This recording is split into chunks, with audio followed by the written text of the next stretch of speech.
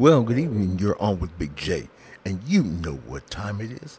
It's time to talk sports, news, and information. Today on our thumbnail, you see what our subject will be. And we only want to talk for a minute because we want to hear what you have to say because you matter. Okay, so what I need you to do is leave a comment in the comment section. Also, smash that like button. And I know what you just saw, what it said on the screen. Make sure you subscribe to our channel. We are growing rapidly. And we're going to make sure that you hit that bell notification so you'll be notified when we upload content. Let's talk.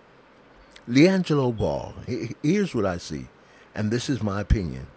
His brothers both have a winning percentage in the NBA without them being together. LiAngelo is the only brother without a winning percentage on the team. So what do I mean by that? There are no NBA stats that we can look at to gain where he would be better suited. So then, if we're going to bring him with LaMelo, it's definitely going to take Lonzo also. If you're going to see these three young men achieve, they have to be together.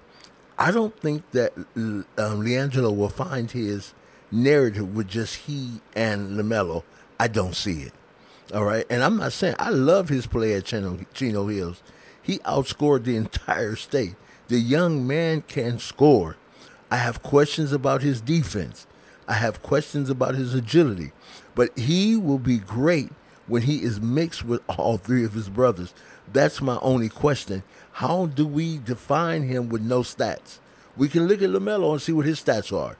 We can look at Lonzo and see that he has increased in many areas. But when we look at LiAngelo, what do we find?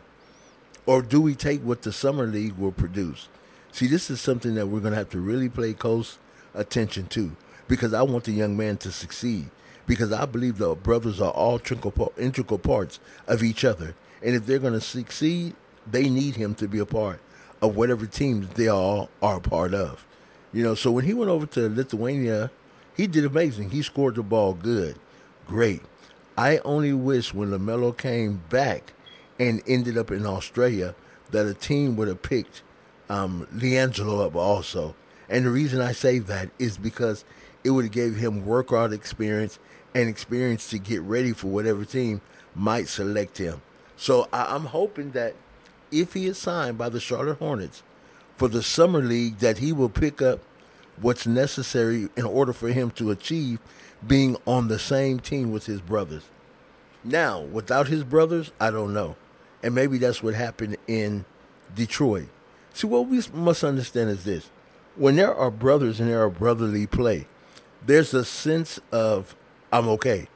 But see, sometimes when we are outside the box of family, friends, and those who understand us, we tend to suffer a little bit. But I just want to make sure, and I want to understand that this young man has the wherewithal to win without his brothers because I haven't seen it yet. So for me to talk on it, I would basically be lying because I can't. I have not seen it yet. I want to see him produce numbers on the floor without LaMelo, on the floor without Lonzo.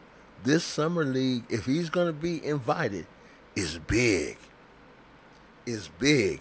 And I know everyone can't wait to tune in because we all favor LiAngelo. Come on, we all do. But for me, those things have to be answered. Is he ready? And if they don't put him in the starting lineup with his brothers, what would that do to his confidence? All right? So thank you for being on with Big J again. I'm going to come on live about this topic tomorrow night. Stay tuned. Come on with us and let me hear what you have to say. All right? Have an amazing day. And you know what I'm going to say. Be the best. And the best you will become. Yay, yay.